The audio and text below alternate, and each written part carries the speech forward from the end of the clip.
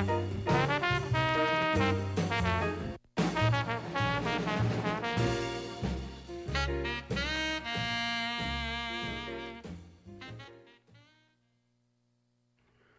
it's kind of fun that despite the fact that I made a brand new CD, it skips. And it's been doing that for the last couple of weeks. I don't know whether it's Mercury retrograde, whatever, or I have no idea.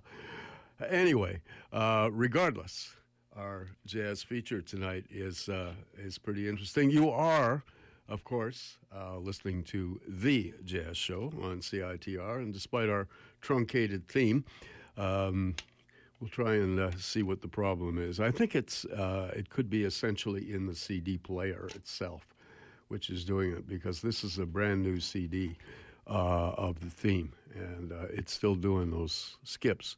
So, anyway, we'll probably be able to hear the full version at the end of the show. And if you're around for that, okay.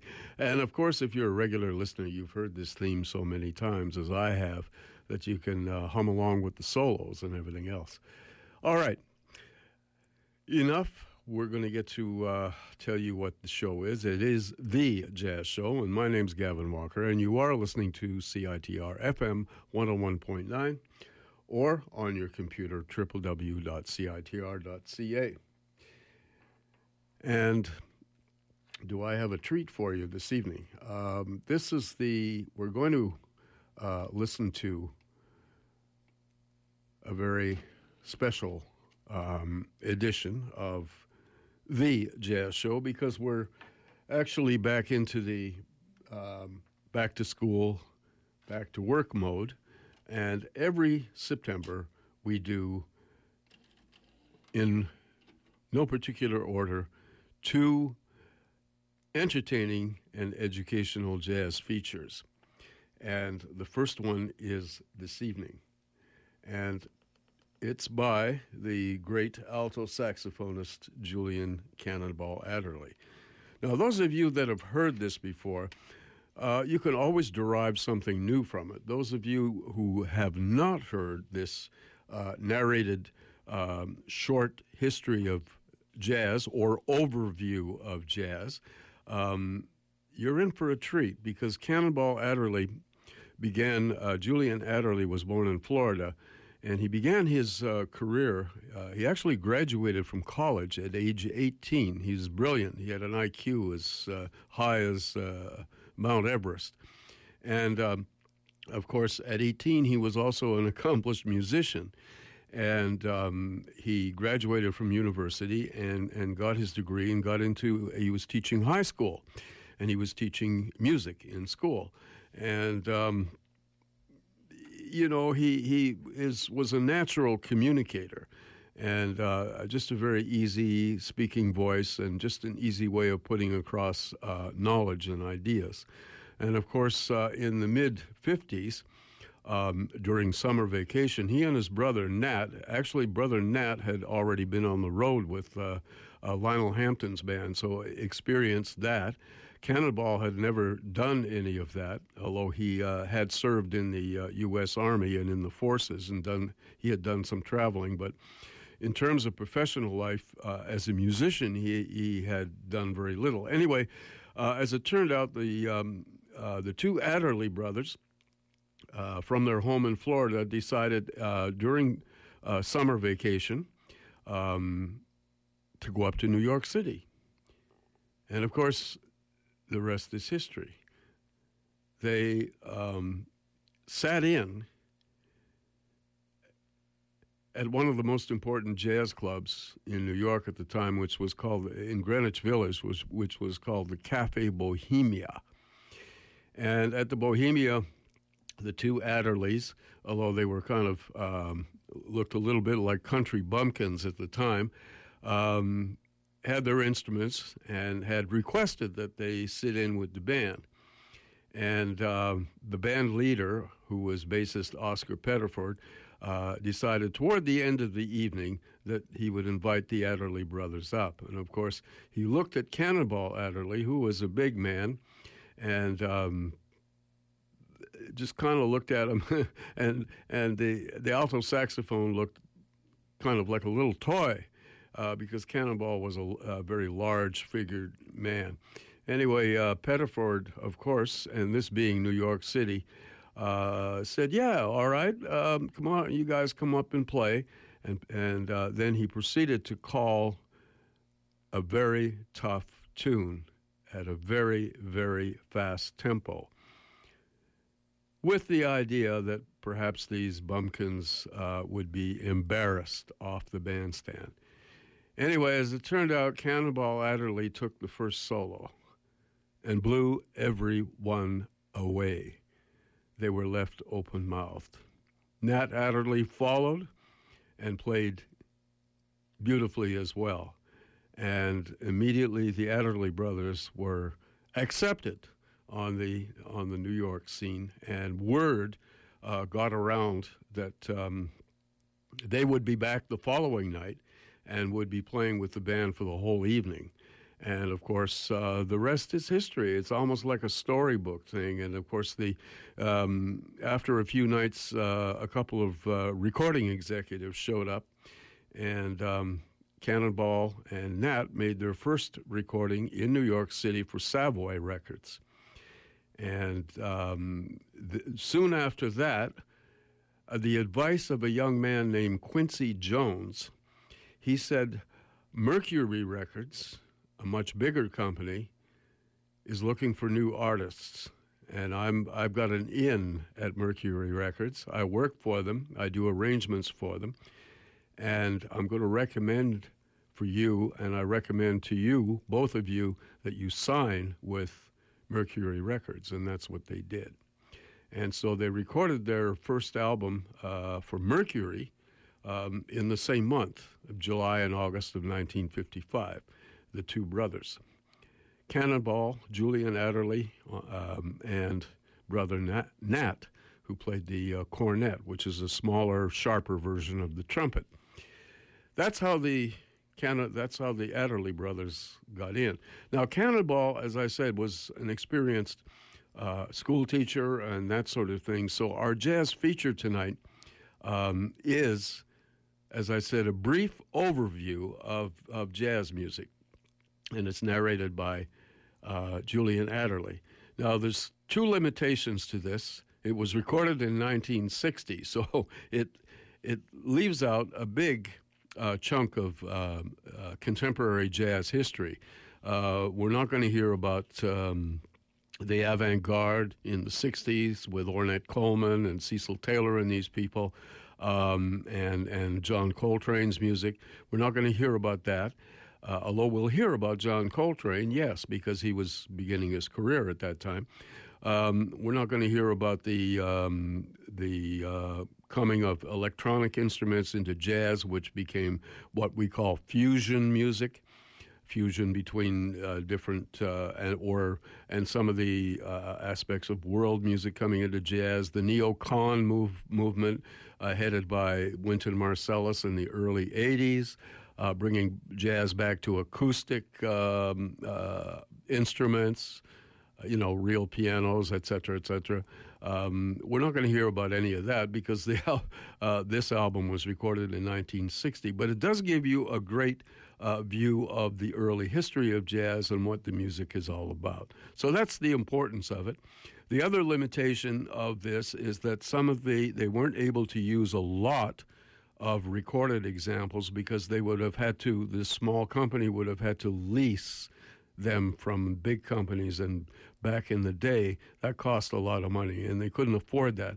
So the recorded examples that we hear on this are albums that are available to this small company, which was Riverside Records, and it was run by the redoubtable Orrin Keepnews, and Riverside Records became one of the best and best-known jazz independent labels. So that's the two limitations. Other than that, it's a great overview of jazz music, and I think you'll enjoy it.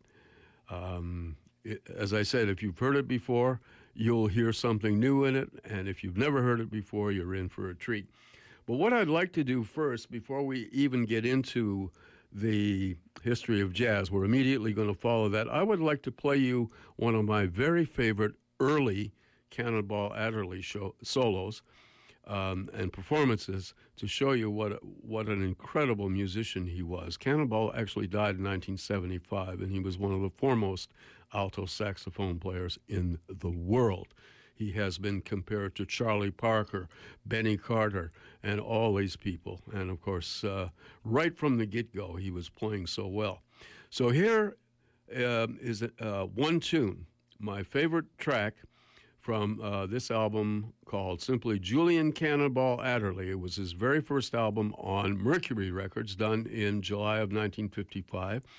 Features a small band put together by Quincy Jones, who did the arrangement on this. And I won't name all the horn players, but I'll tell you Johnny Williams is playing piano, Paul Chambers is playing bass, and Kenny Clark is on drums. And then it's augmented by some horns. But the main feature here is the alto saxophone of Cannonball Adderley. And we're going to hear that and immediately follow that with Cannonball's narrated history of jazz. So here is Cannonball Adderley playing The Song Is You.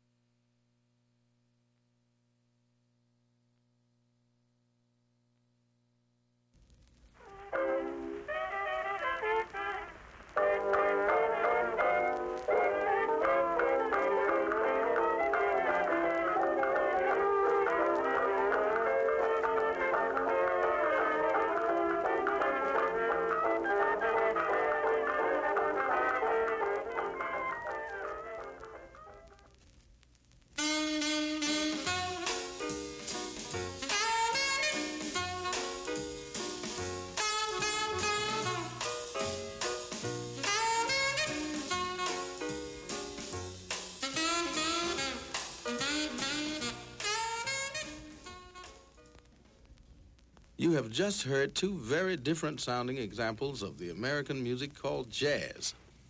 This record is concerned with telling you and letting you hear something about what jazz is. Not in a music lesson way, but something about what jazz sounds like and why it sounds that way, and about some of the many people who've played it and are playing it today. So it seems a good idea to begin by letting you hear these two samples. The first was what jazz sounded like back in the 1920s, which was long before your time, although I'm sure you've heard of one of the musicians on that record, Louis Armstrong, who was a very young man then. Following that was a little of a record made just a couple of years ago, and one of the musicians on that one happens to be me. The first is called Chimes Blues, and mine is Barefoot Sunday Blues. These two selections must have sounded very unalike, and of course in many ways they are very different from each other, because a great many things can change in music, and in the whole world for that matter, in almost 40 years. But in two ways, those two different pieces of music are really very similar. For one thing, both are blues, which means that they have the same musical form. The melody of both is 12 bars long, and even more important is something that I hope you were able to hear in both of them. A feeling of sadness in the first example, and happiness in the second. For one of the most important things that almost all music is concerned with, and for that matter, almost all stories and paintings, is the way people feel about things, their emotions. You feel like laughing when you're very happy, or smiling when you're pleased, or crying when you're very unhappy. A painter or writer or dancer or singer or a musician is very often expressing feelings like those. Of course, it's not quite that simple, but one thing that you should remember in listening to this album and to any jazz you hear anywhere is that jazz is very much a matter of people expressing their feelings, their thoughts, their ideas about life, and doing it through their music. Back at the beginning of this century, in the very early 1900s, there was no such thing as jazz. But there were, in many parts of America, and particularly in the South, a lot of different kinds of music that were soon to lead to the beginning of jazz. Rhythm, a definite musical beat, is a basic part of jazz. To some extent, you can trace this back to the drum music of Africa, from where slaves were first brought to America centuries ago. Chances are that the music of Africa hasn't changed too much, so that this recent example of Congo drumming is a good deal like that of long ago.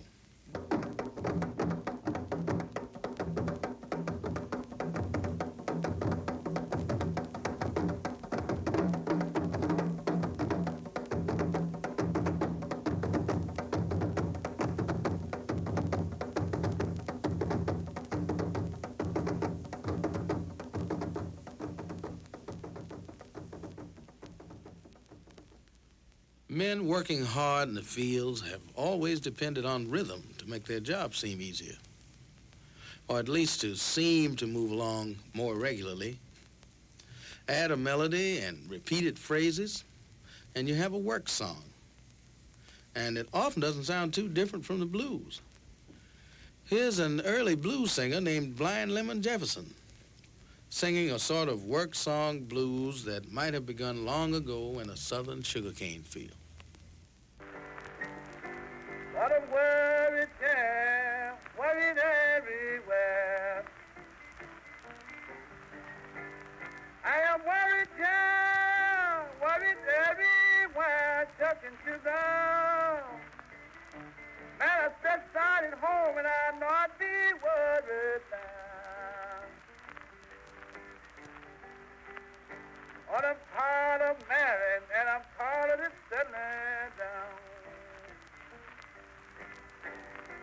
I'm tired of this marriage, tired of this settling down, chucking sugar.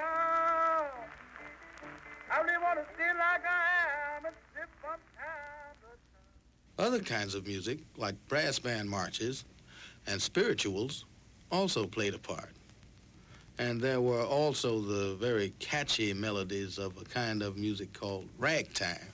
Here's Scott Joplin, one of the most famous ragtime composers and piano players, and his best-known tune, Maple Leaf Rag, which you've probably heard before.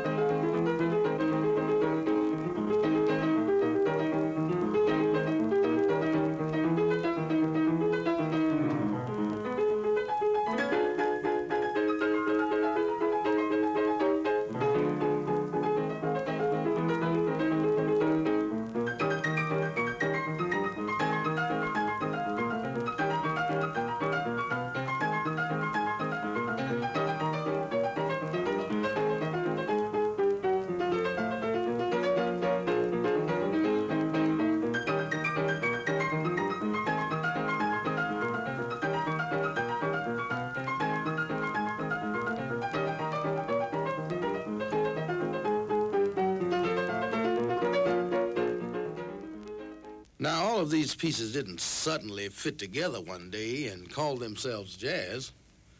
As a matter of fact, although there have been lots of stories about that word jazz, no one seems really sure where the word comes from or when people started using it. But early in the 1900s, in the city of New Orleans, small groups of musicians were playing a music that had many of those before jazz sounds in it.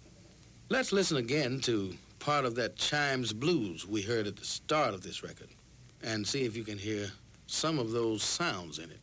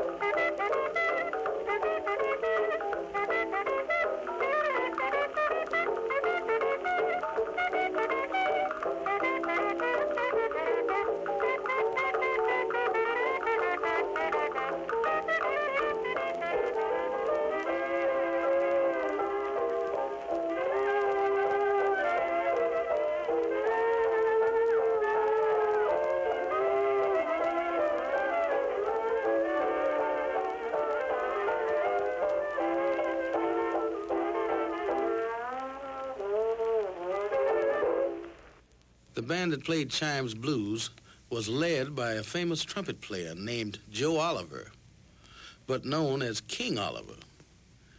King, as you might imagine, means that he was considered the very best. Music was a very important part of life in New Orleans.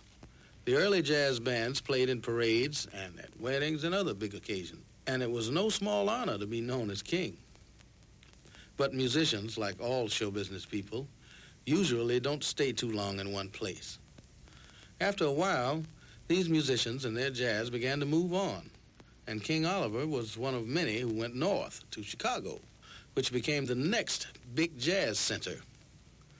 But since our story is going to travel to different cities and through many years right up to the present, before we move on from New Orleans, we should point out that many musicians stayed right there.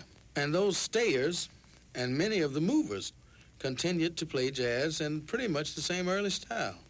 Listen to two records made about 20 years after Chimes Blues. The first is by a stayer, clarinetist George Lewis, playing a spiritual, The Old Rugged Cross.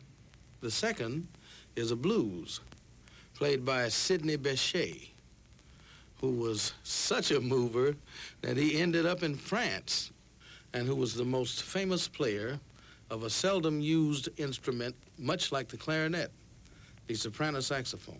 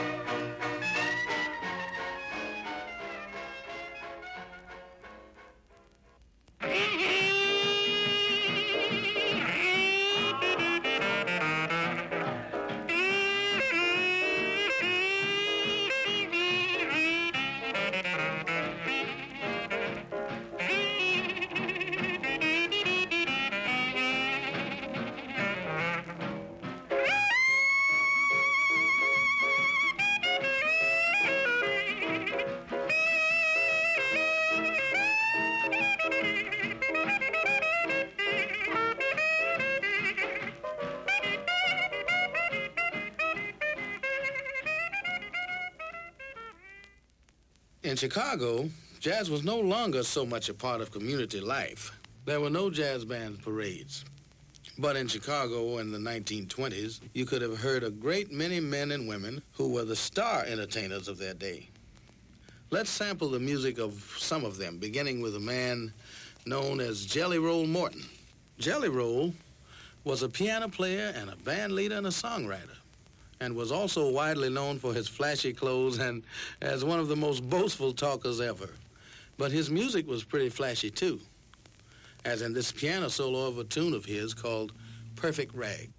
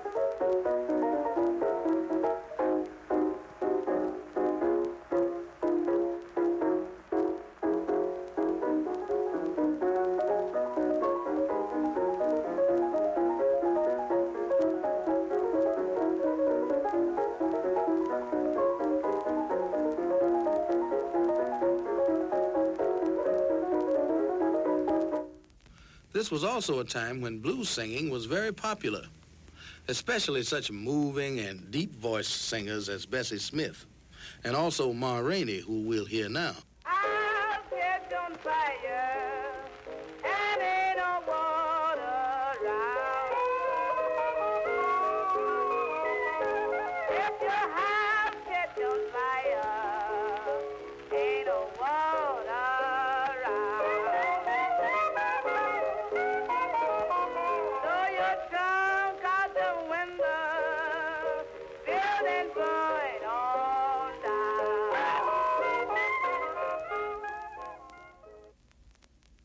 Among the changes in jazz that were taking place in the 1920s was that it was being heard and played by more and more people.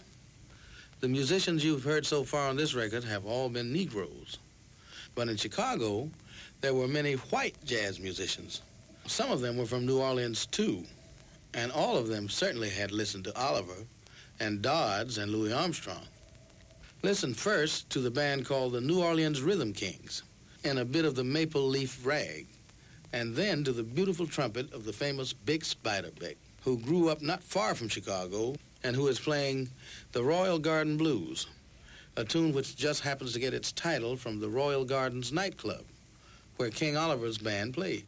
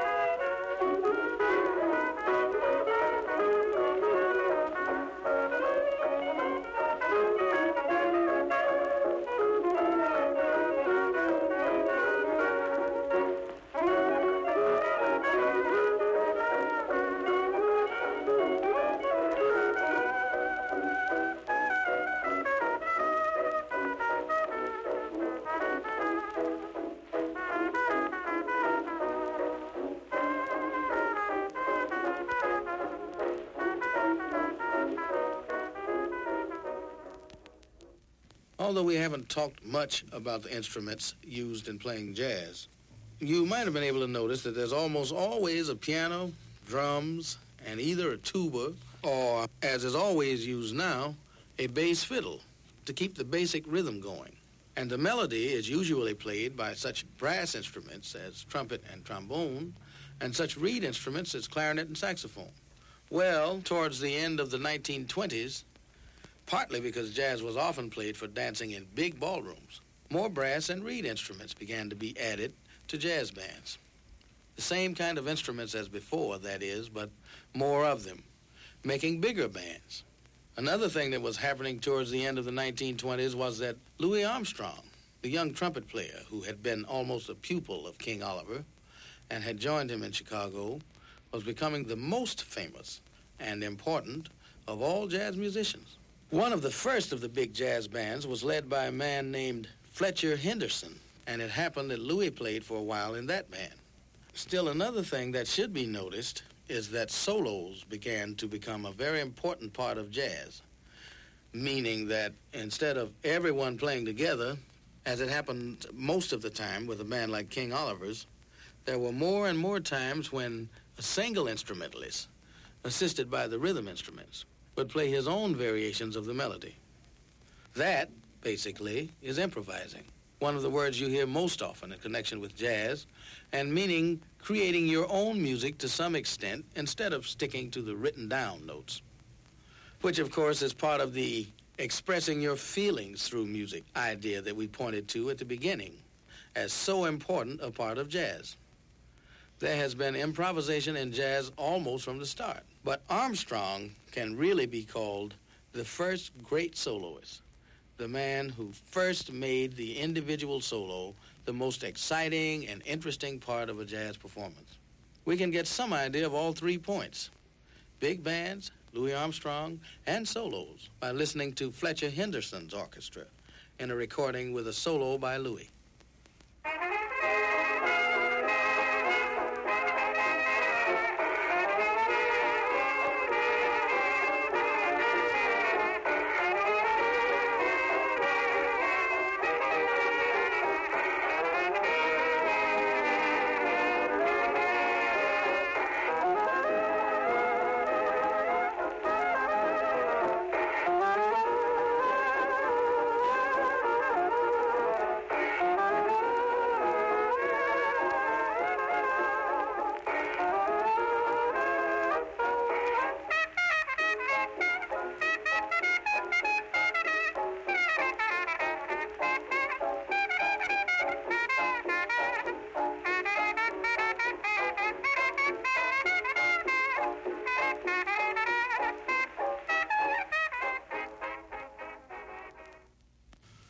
Jazz was certainly not staying in any one city all this time.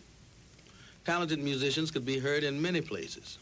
For example, in New York, there was an unusual young piano player named Fats Waller, who also liked to sing in his own way, and who was one of the most funny performers of any kind.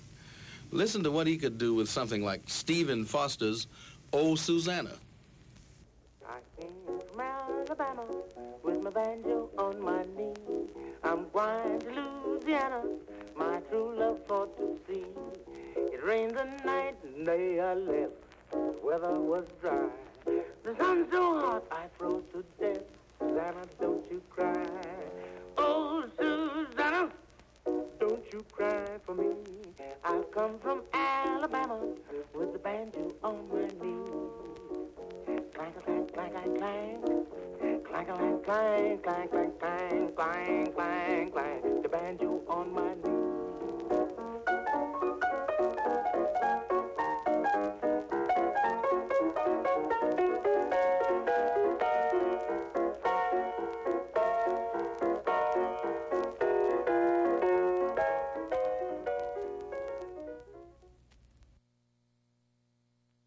In that growth of big bands, which became very important in the 1930s, no one was more essential than band leader and composer Duke Ellington. His first band may not sound too different from what you've heard so far, but it was the beginning of a very new form of jazz in which the big, rich sounds of a whole orchestra were used to express the ideas and feelings of this one man. Decide for yourself whether this early, not too big Duke Ellington band sounds like something different.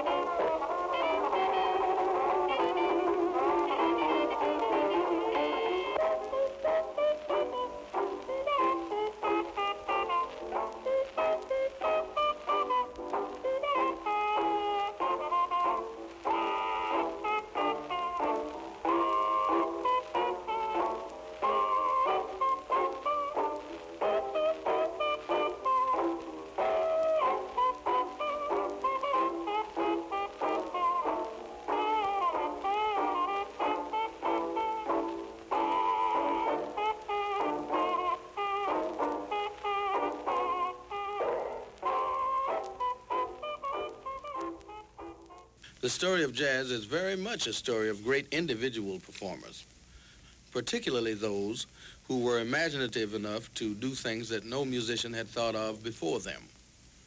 Louis Armstrong was one of them, of course, but in some ways, a man named Coleman Hawkins is even more remarkable. At least Louis had been able to learn from other trumpet players, but Coleman Hawkins plays tenor saxophone.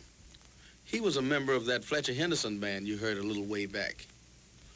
And the saxophone had really been added mostly to help create that bigger, fuller dance band kind of sound. But Hawkins made the saxophone into a true jazz instrument, simply by inventing a style of playing that produced wonderful original solos, thus showing the way for all the saxophonists who came along later, for which all of us are thankful. Hawkins is still playing, and still playing fascinating jazz, as on this tune called Think Deep, recorded just a few years ago.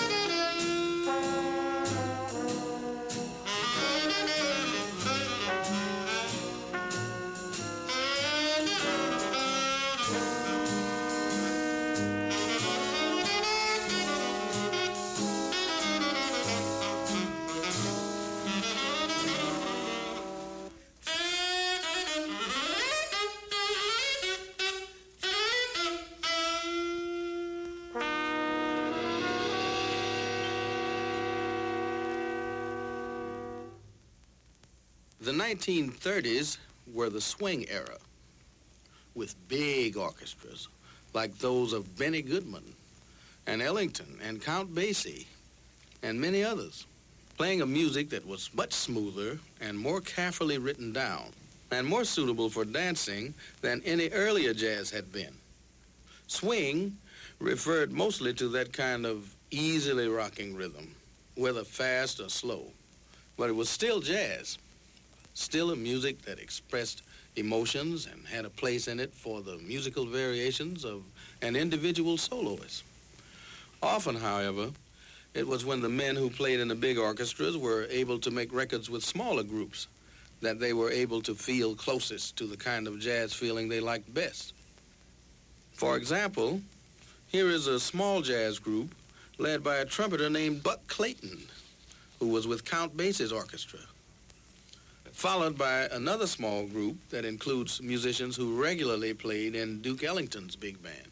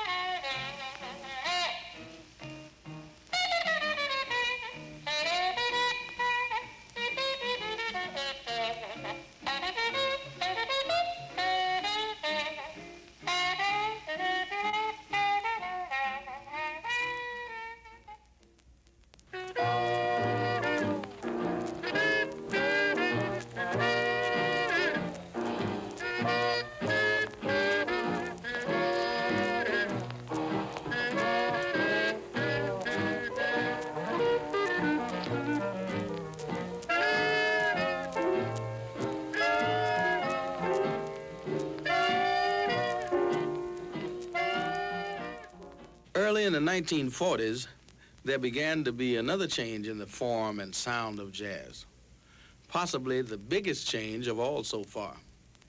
It involved different ways of dealing with rhythms and harmony, and even with melody, and it often called for much more musical schooling than had been needed to play jazz earlier.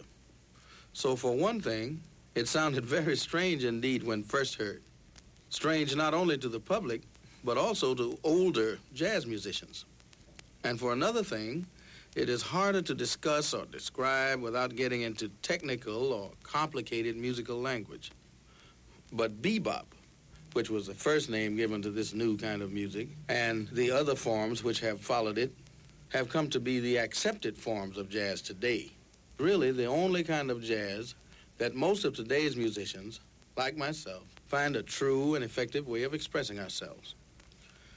Modern jazz was largely created by the musical thinking and experimenting of such men as alto saxophonist Charlie Parker, trumpeter Dizzy Gillespie, and pianist Thelonious Monk.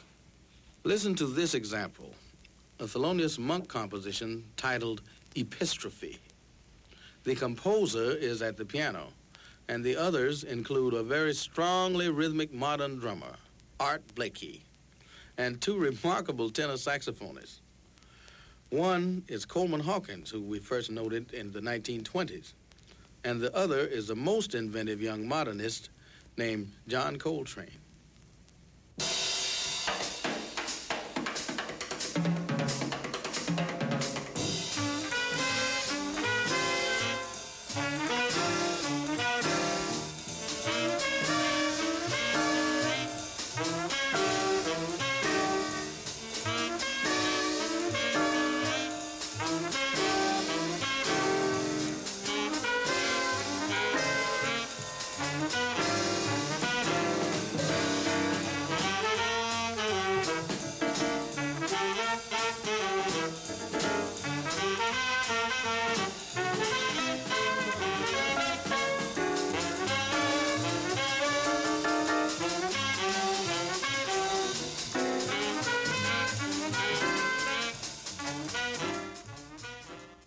And listening to modern jazz, you are bound to be confused by all the many names of performers and of styles, cool jazz, soul music, hard bop, and lots more, none of which I intend to try to explain.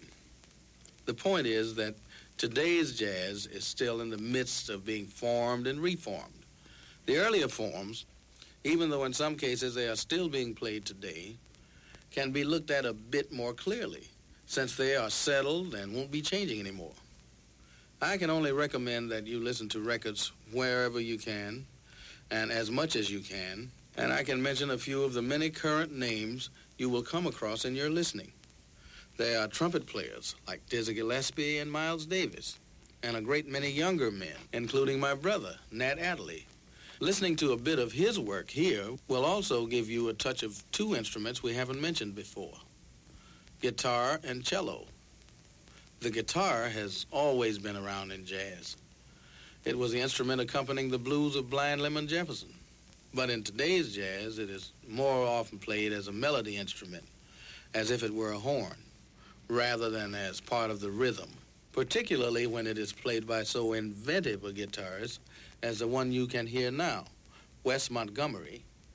Cello hasn't been mentioned because it is rarely a jazz instrument, except when a talented bass player, such as Sam Jones, makes use of it.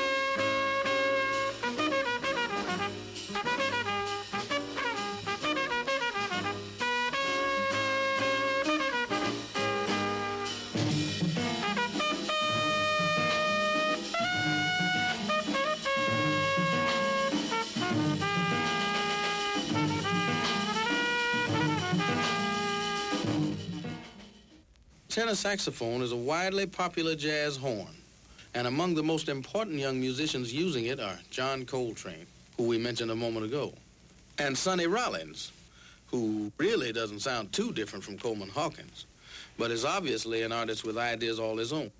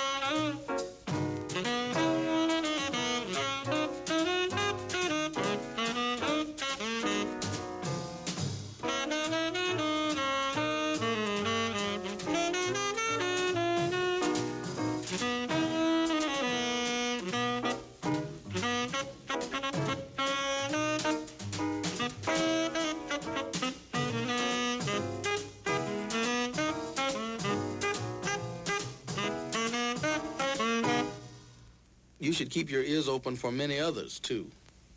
J.J. Johnson, who plays trombone.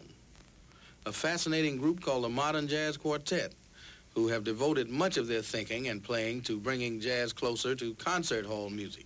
And a great many pianists, such as Dave Brubeck and Ahmad Jamal, and a young man with a really beautiful piano sound, Bill Evans, who we'll listen to now.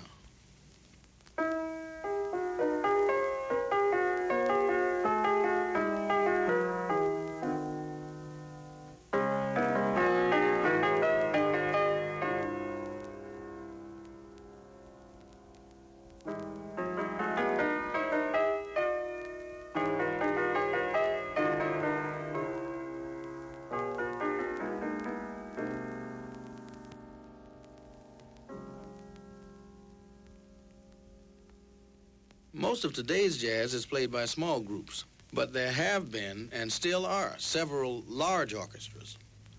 Some of the most famous big band leaders of the modern period include Stan Kenton, Duke Ellington, who is still going strong, and Woody Herman. Here, for example, is what a recent Herman orchestra sounds like.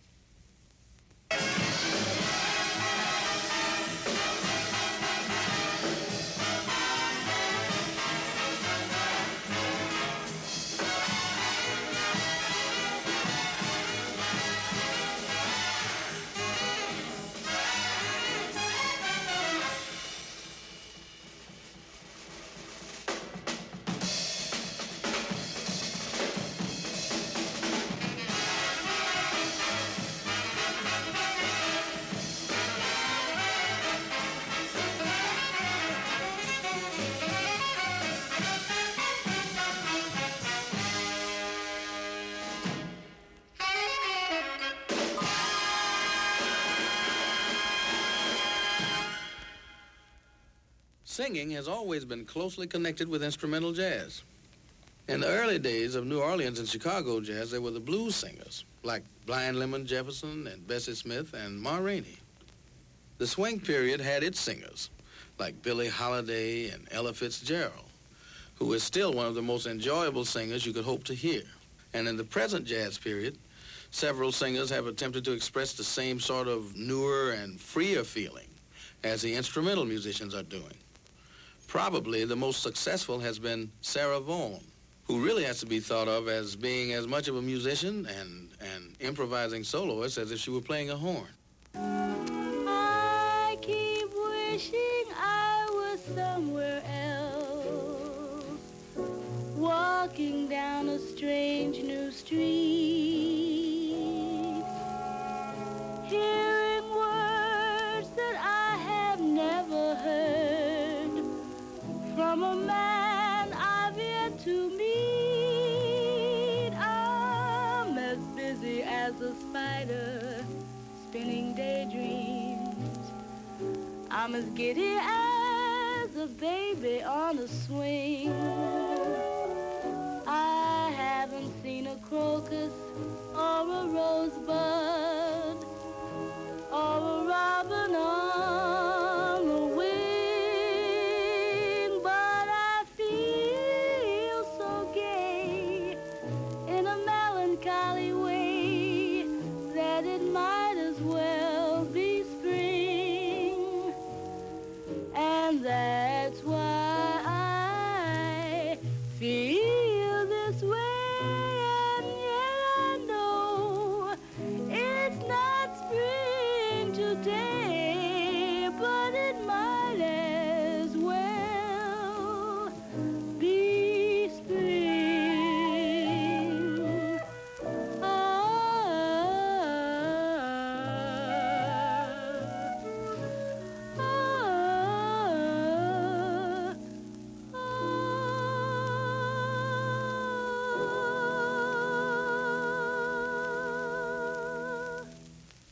Of course, today's jazz is very different from yesterday's, just as the latest model automobiles look very different from a Model T Ford.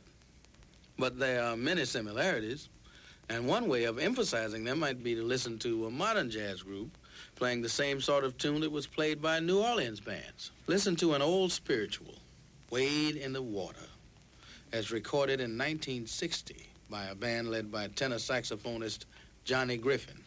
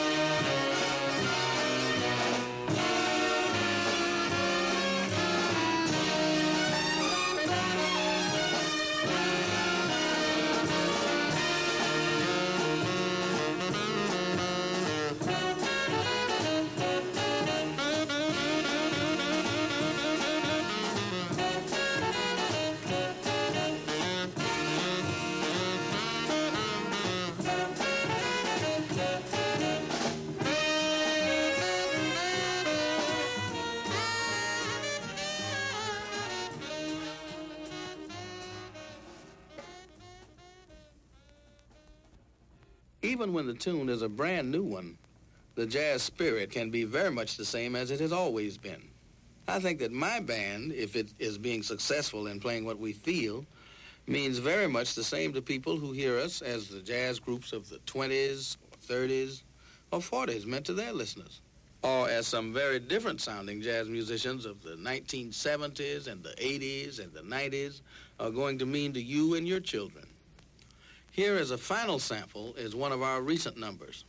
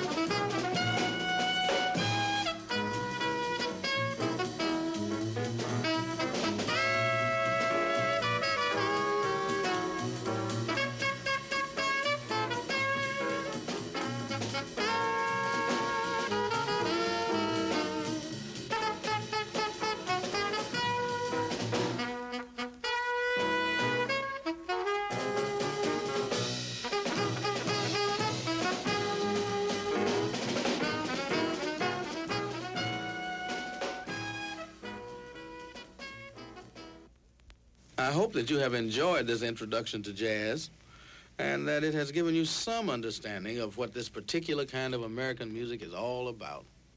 I know, and I want you to realize, that this has not been any complete history. There's only been time to touch upon some of the highlights and some of the important points. I've had to leave out many details and a great many important ideas and a great many names in the jazz story. But perhaps this album has started you towards an interest in this music and has made you curious and ready to start listening to what is, to me and many others, a most important and fascinating part of American music and life. I certainly hope it has.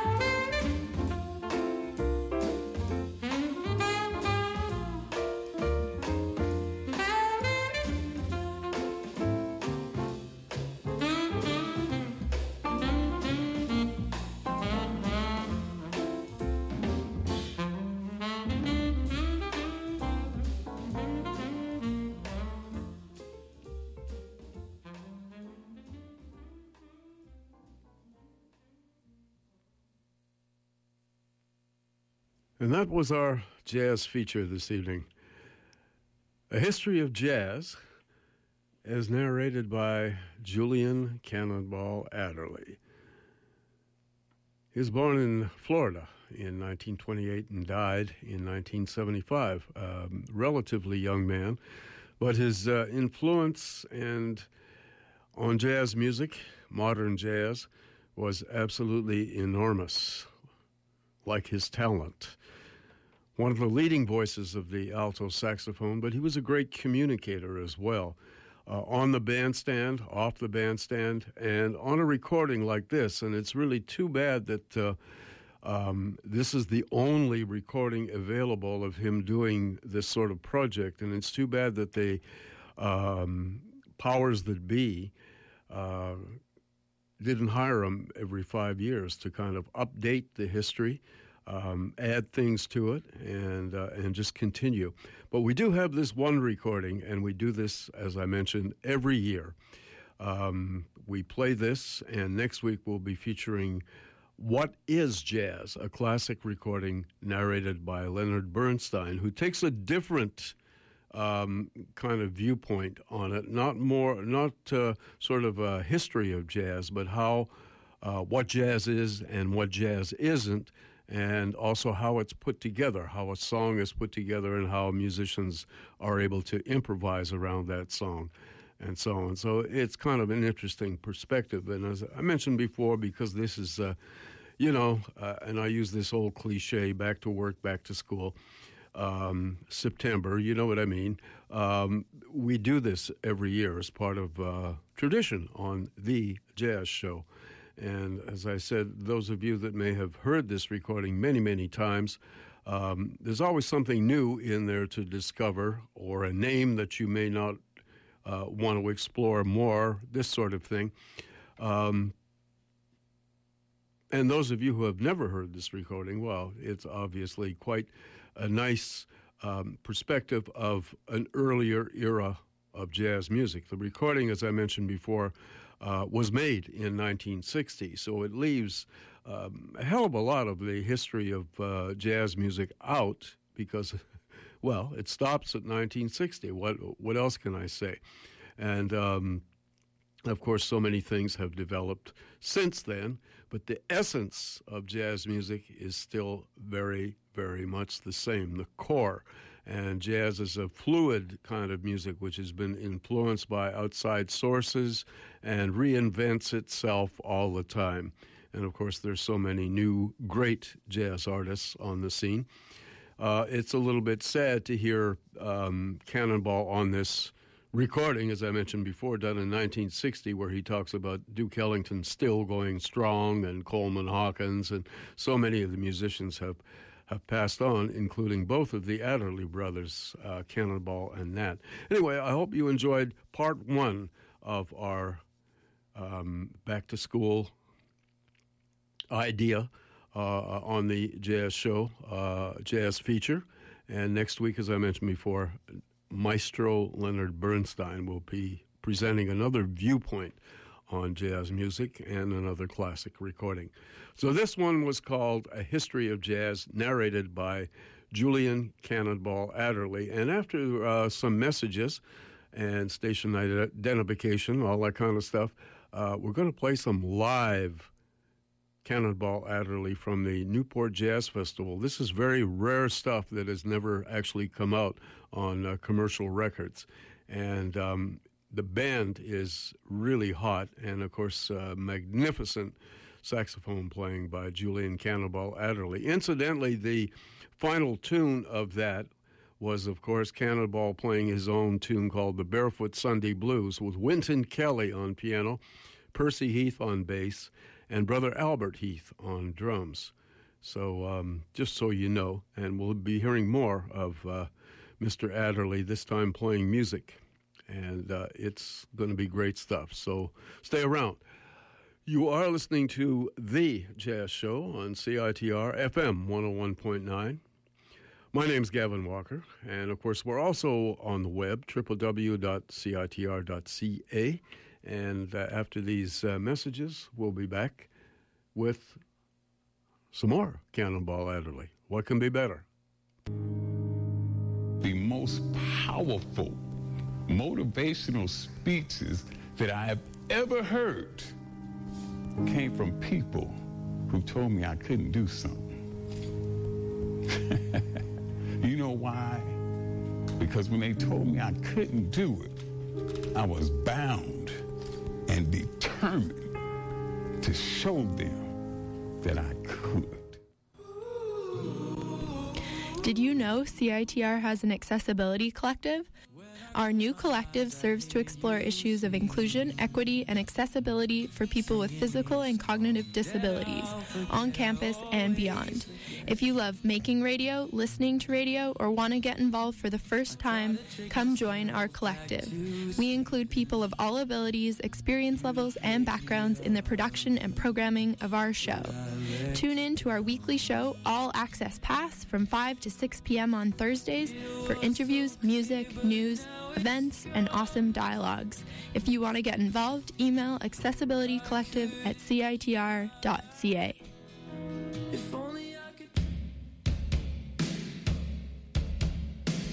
Do you like Friends? Well, we like you, so become a member and get a Friends of CITR card. Not only does it make you special, but it gives you all kinds of deals with our friends on Main Street, including 10% off at Antisocial Skateboard Shop, Devil May Wear, Red Cat Records, Woo Vintage Clothing, and more. Visit CITR.ca for more, or come check us out in the Nest.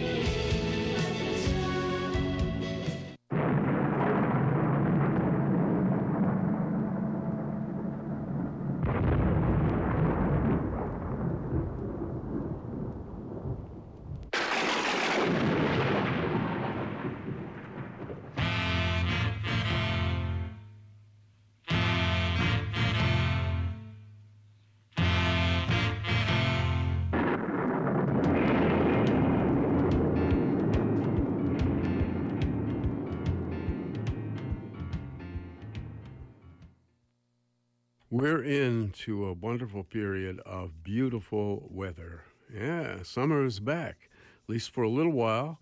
I'll tell you, you better soak it up right now. I know everybody's busy with September stuff, but the weather is just absolutely gorgeous.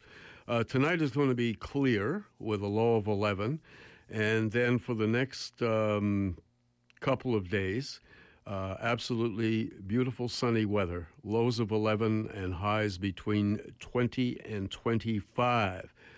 So that's pretty nice. Thursday is a few clouds, but still a really nice day. It's a mix of sun and cloud with a high of 20, a low of 11. And then Friday, again, is a beautiful sunny day with a low of 12 and a high of 20. And Saturday is a mix of sun and cloud with a low of 12 and a high of 21. And a bit of a downturn for Sunday. Cloudy with a 60% chance of a shower with a low of 12 and a high of 20. Anyway, it's going to be a beautiful week. Get out there as much as you can and enjoy it. It's back, at least temporarily, before, well, you know what follows, right? This is Vancouver. Anyway, enjoy it right now. You're listening to CITR 101.9, broadcasting from UBC's Point Grey campus, located on the traditional, unceded Coast Salish territory of the Hunkaminam-speaking Musqueam people.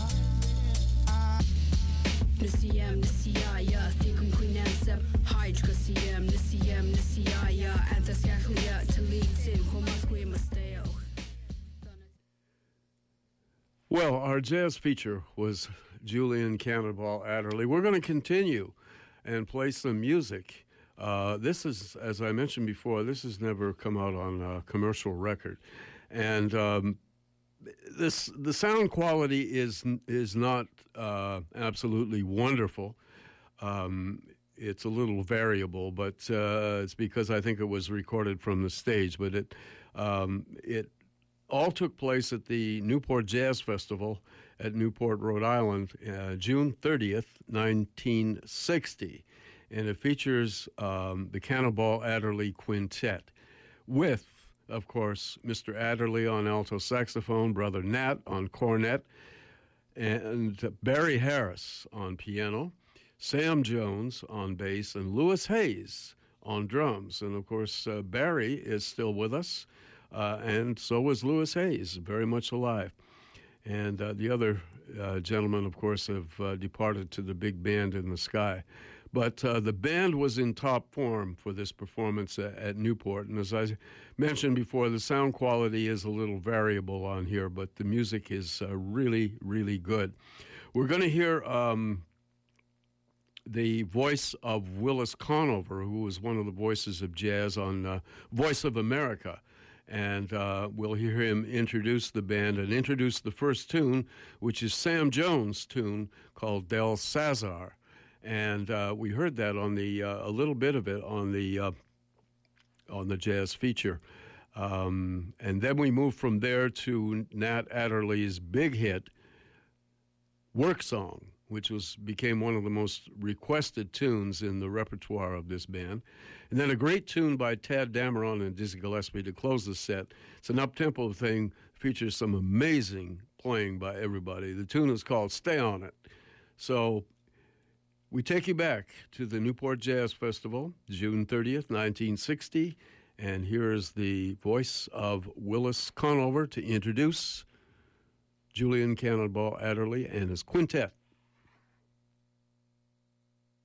The first group is led by the brilliant alto saxophonist, Julian Cannonball Adderley. Julian is a former high school music instructor and an articulate spokesman for jazz. His music is built around his alto saxophone and the cornet of his brother, Nat Adderley. The Julian Cannonball Adderley Quintet plays Del Sazar.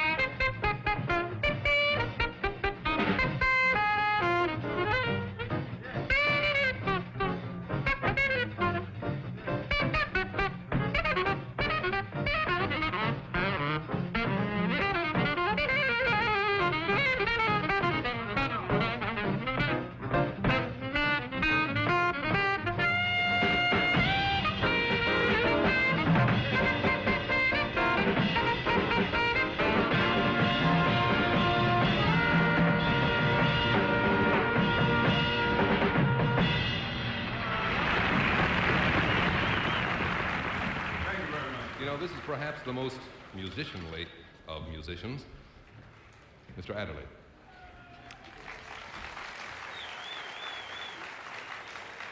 Thank you very much, ladies and gentlemen. We're going to play some quintet music now.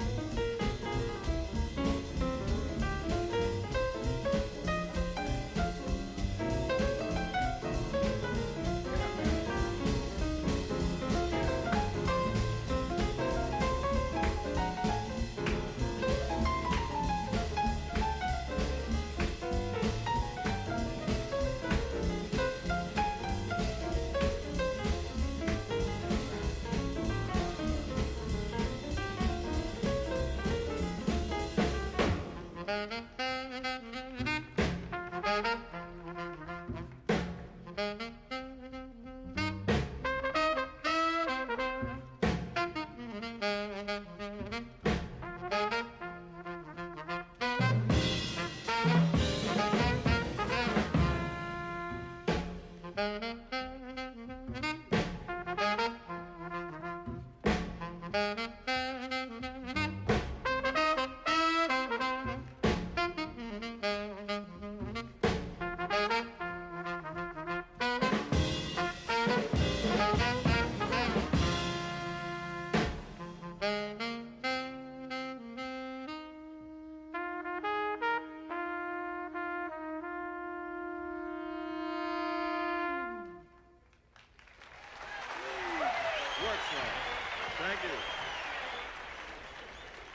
Our pianist is Barry Harris, our bassist Sam Jones, our drummer Louis Hayes, my brother Nat Adderley is our brass section, and me.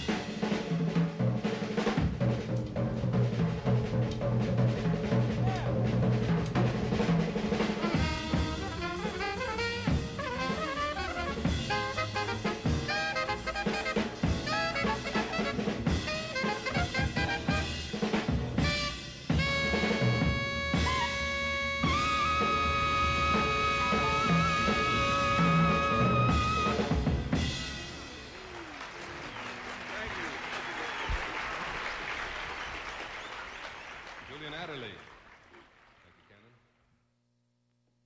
Recorded at Newport, the Newport Jazz Festival, June the 30th, 1960. As I mentioned before, the recording quality, at least on the first tune, was a little iffy, but it improved over the next two tunes for some reason. And none of this stuff has ever come out on commercial recordings, so it's quite rare, and you're hearing it on the Jazz Show. And, of course, the band was the Cannonball Adderley Quintet, and he was the gentleman who narrated our jazz feature, of course. And Mr. Adderley, the amazing Cannonball Adderley on alto saxophone, Brother Nat on cornet, Barry Harris on piano, Sam Jones on bass, and Louis Hayes on drums. We heard three tunes. The first one was entitled Del Cesar, written by Sam Jones. The second one was, of course, Nat Adderley's big hit, The Work Song, and that was a huge hit for the band. And the final tune was the Tad Dameron, Dizzy Gillespie up-tempo tune called Stay On It. And some amazing playing by everyone in the band. The whole band was cooking. And we also heard the speaking voice of Willis Conover, who was the voice of Voice of America. And, of course, that was they used to broadcast jazz music overseas and down toward Cuba and all over the place. And Willis Conover was the presenter. And, of course, we heard also the voice of Julian Adderley introducing the band. Hope you enjoyed that segment, and we're going to continue with some very different music now by some very different people.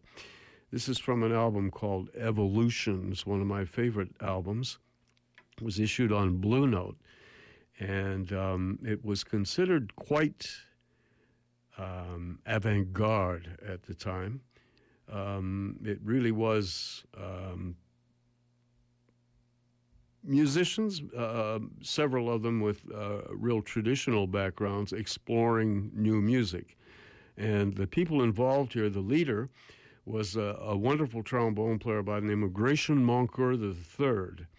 And Gratian put this band together with Jackie McLean on alto saxophone. And in this context, really interesting to hear Lee Morgan on trumpet, who plays quite an amazing solo here, kind of a free-form solo. And Bobby Hutcherson, who the last few weeks we've been paying tribute to, who passed away just recently at age 75. Bobby Hutcherson is here, adding his vibes to the whole vibe. Bob Cranshaw on bass, and he was still a teenager then. Some amazing drumming by Tony Williams. This piece of music is written by Gratian Moncur, and it's called Air Raid.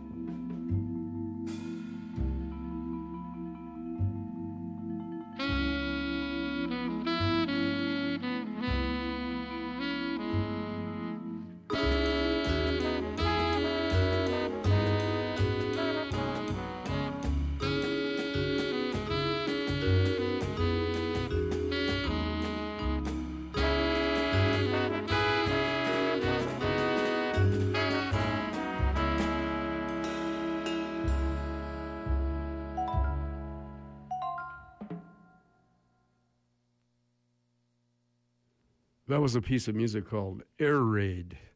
My favorite track from, there's only 4 tunes on the album, and that's my favorite, as I mentioned.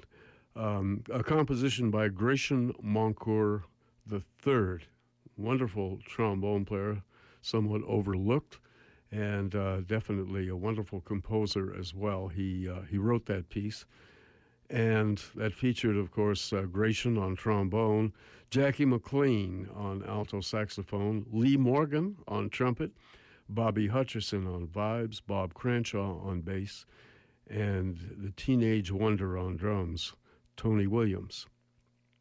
From this Blue Note album recorded in the latter part of 1963 called Evolution, Air Raid.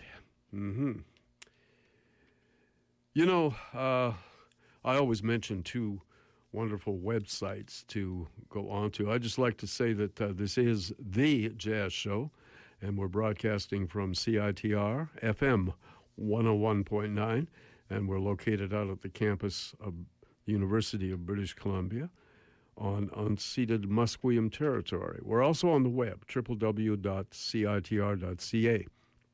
and Gavin Walker is my name.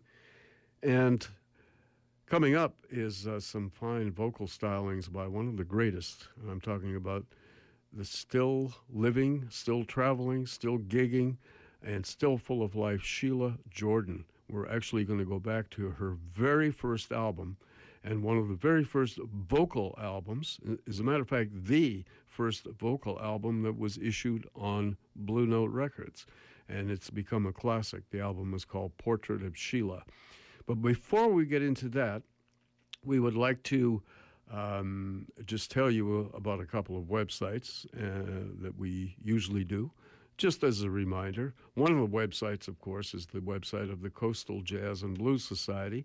There's all kinds of things on that site, including the schedule and the ability on the website to make reservations and book your seat, all that kind of stuff at the finest jazz club downtown, Frankie's Jazz Club, which is on Beatty Street, and it's right opposite BC Place. And it's just a great place and just some incredible music there. Thursdays, Wednesdays, Thursdays, Fridays, Saturdays, Sundays, whatever. And food is wonderful, and the atmosphere and sound quality there is great as well. Very comfortable spot. So you can make reservations. That's all backed up by the Coastal Jazz and Blues Society, and they also are producing their own concerts. They never sleep after the Jazz Festival. And, of course, they're busy planning for next year's Jazz Festival. That's what they do.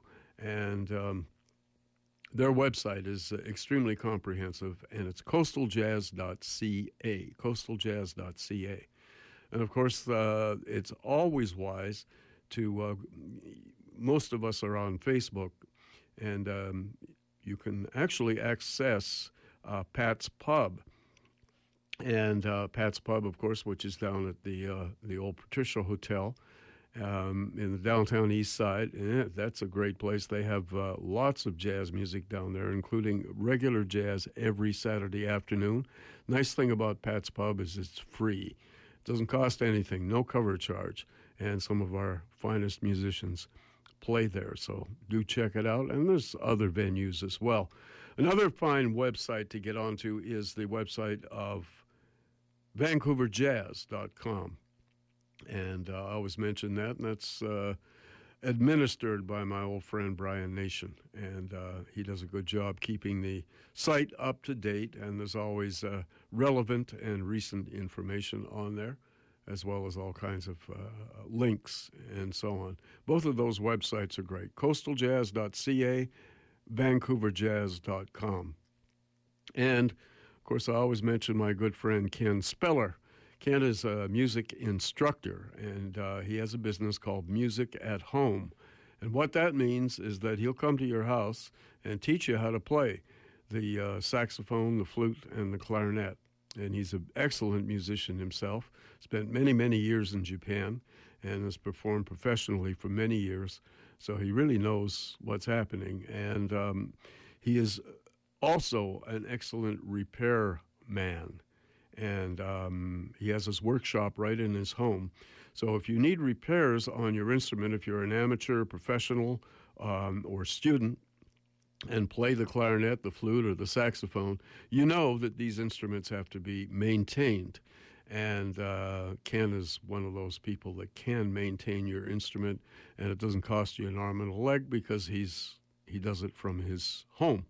And he's located in Burnaby, near Metrotown, easy to get to, and he does a wonderful job repairing, tweaking, small tweaks or complete overhauls, all that kind of stuff. And, of course, he can advise you on a good instrument to buy or rent, and tell you about the different brands and the, different qualities and so on. Very well informed. Anyway, he can be reached by telephone at 778-800-1933, 778-800-1933, or K Speller, KSPELLER _14 at yahoo.ca. That's K Speller _14 at yahoo.ca. Now back to music. And from this wonderful album called Portrait of Sheila, I'm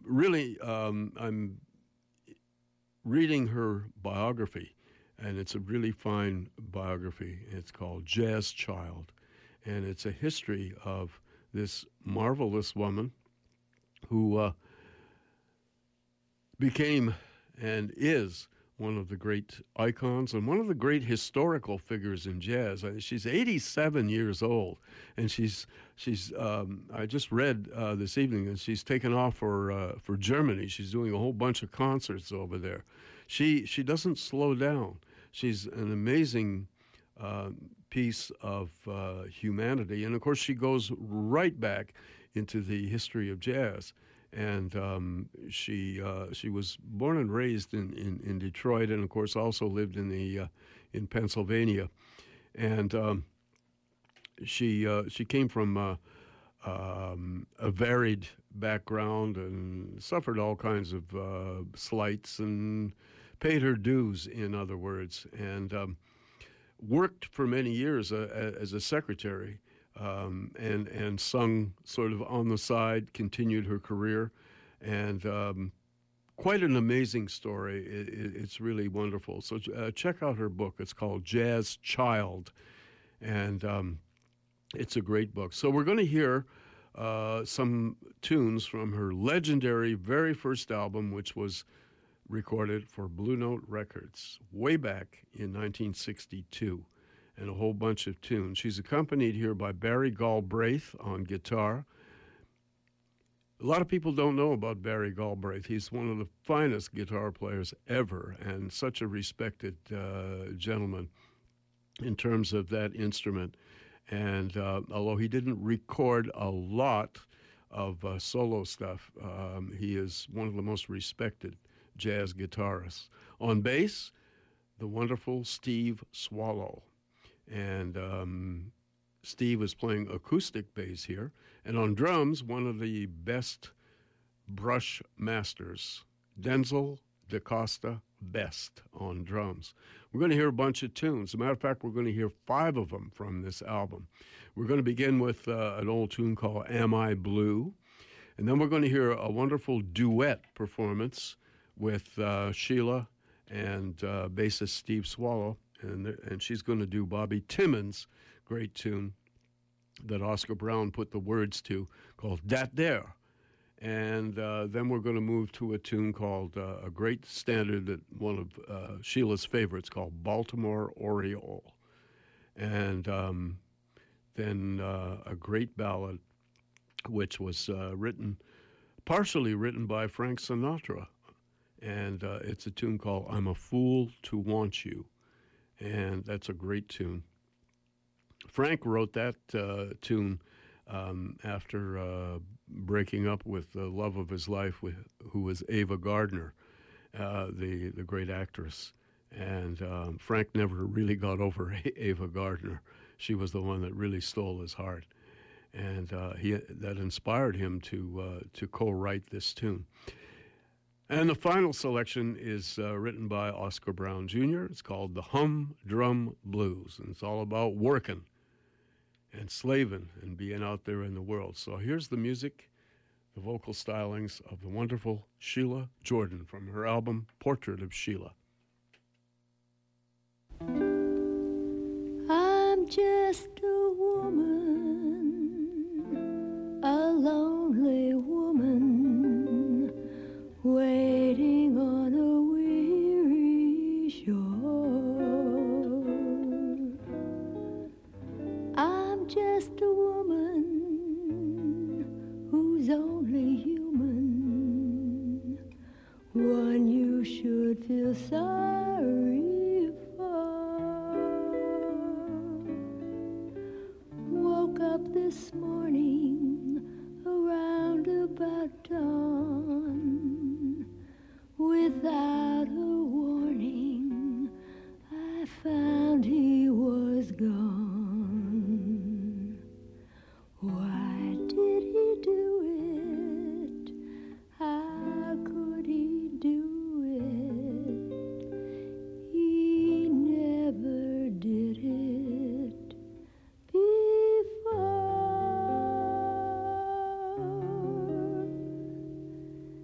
Am I blue?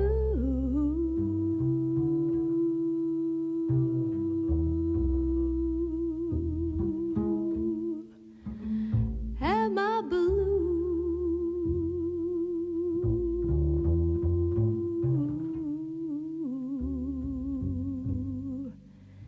Ain't these tears in my eyes telling you?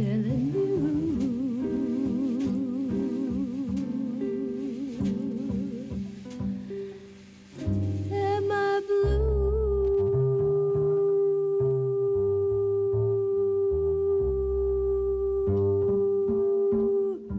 You know you be too.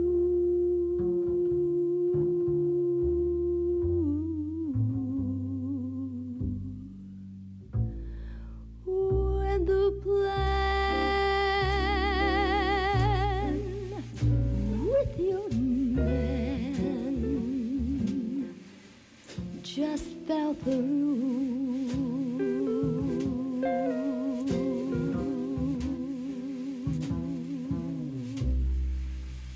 was a time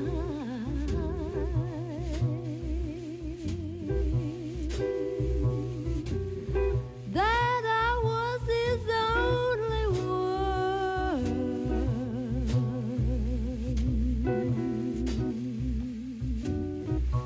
But now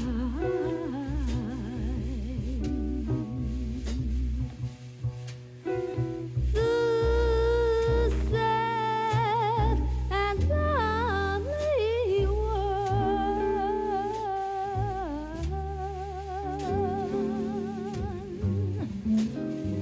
was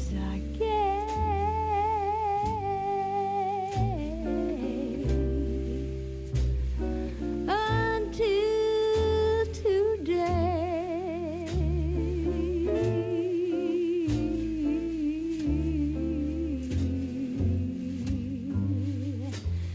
Now he's gone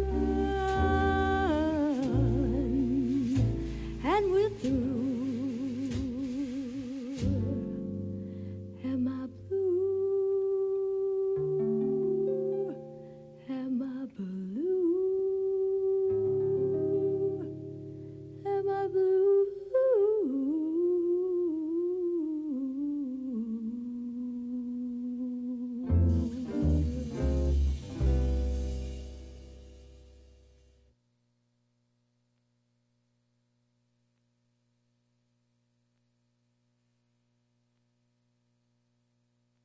Hey, mama, what that there?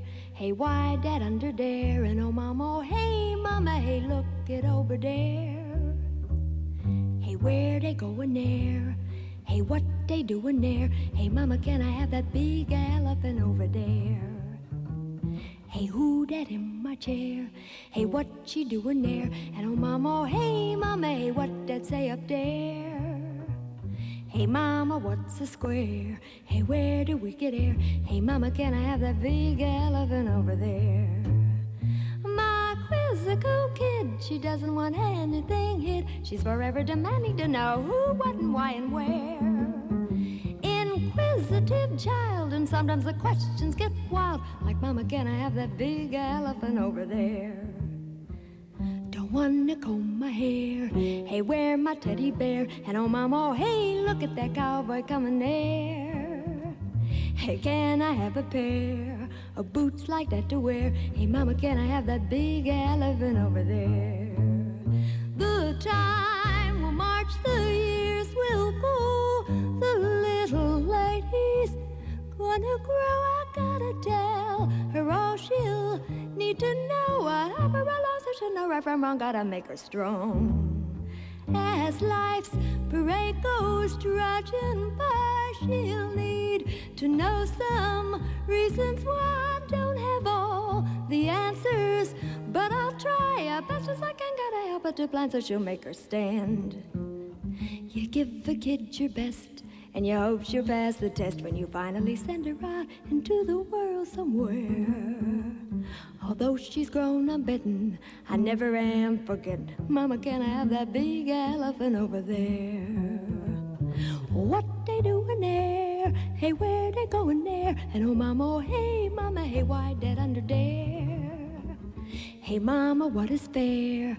How come I gotta share? Hey, mama, can I have that big elephant over there?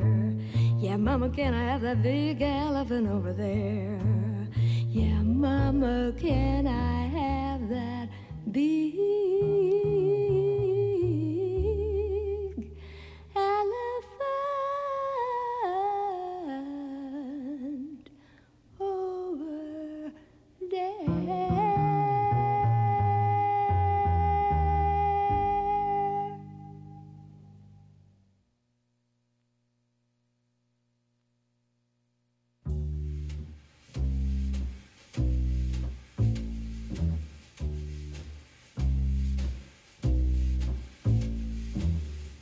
Baltimore Oriole took a look at the mercury, 40 below.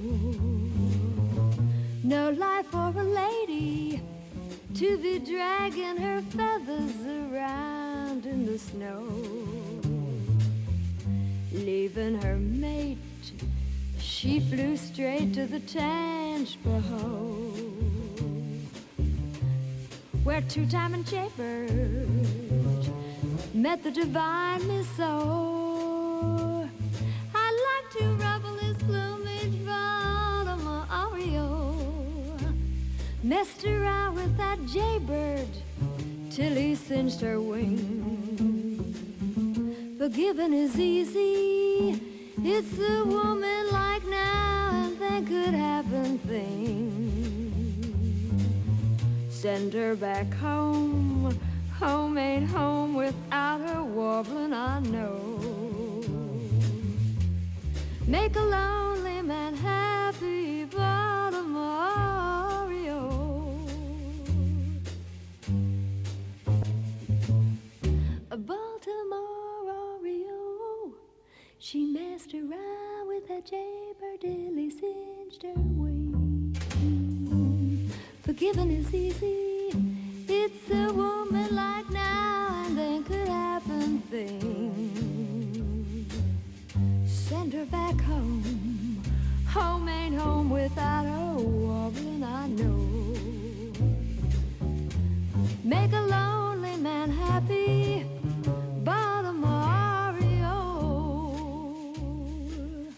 Come on down from your bow, fly on home to him now, Baltimore Oriole, Baltimore Oriole, Baltimore Oriole, Baltimore Oriole.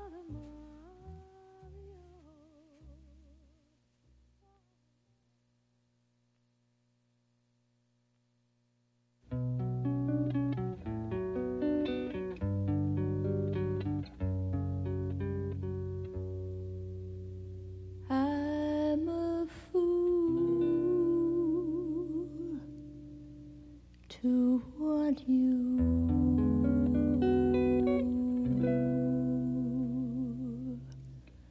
I'm a fool to want you, to want a love that can be true,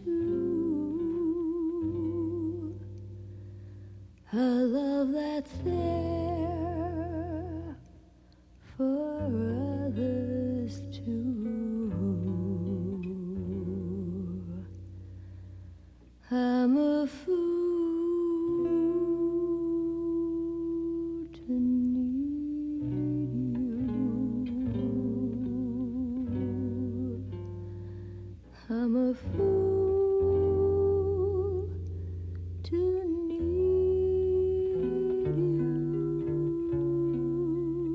you, to seek a kiss, not mine alone,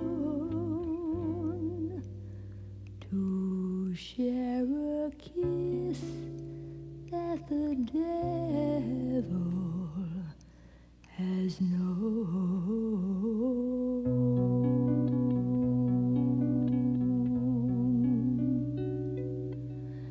Time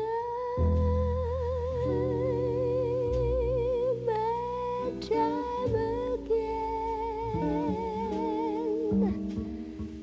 I would say I'd leave you.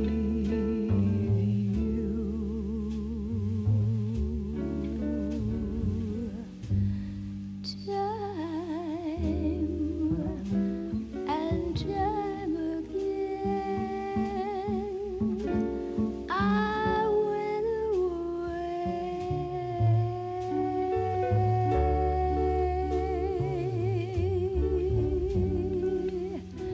but then would come the time when I would need you, and once again these words I would have to say. Take me back, take me back, take me back. I want you.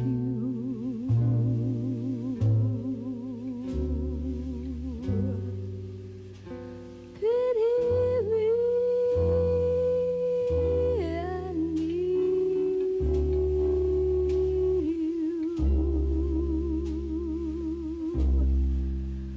but I know it's wrong. It's all so wrong, but right or wrong, I can't get along without you.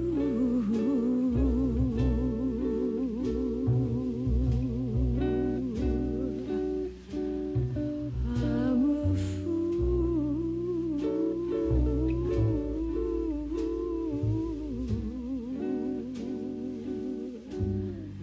to want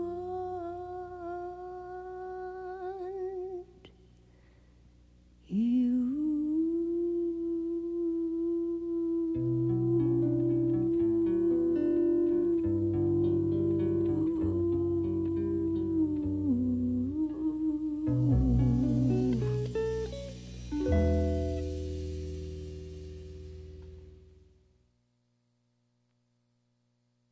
Life can be mighty monotonous. We're always battling boredom. Wait, tell me, where has it gotten us? Everything's still so doggone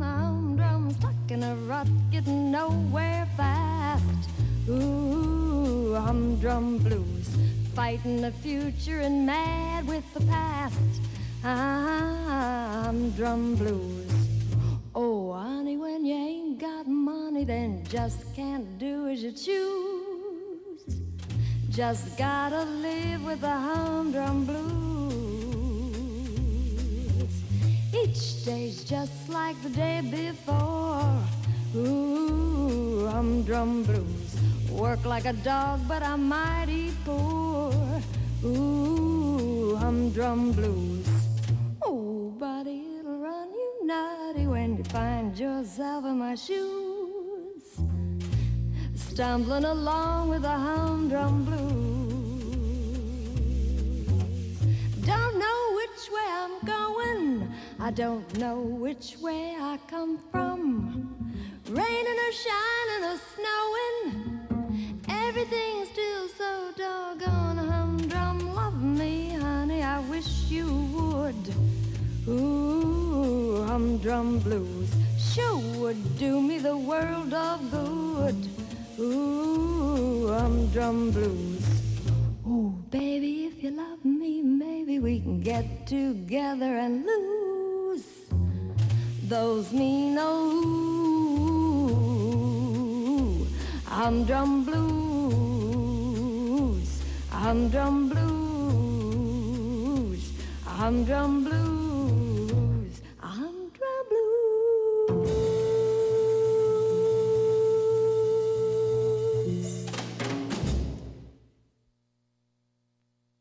The vocal stylings of the incredible Sheila Jordan, who is still alive and well, traveling, recording, doing all kinds of stuff. This is from her very first album, and the very first vocal album put out on Blue Note Records.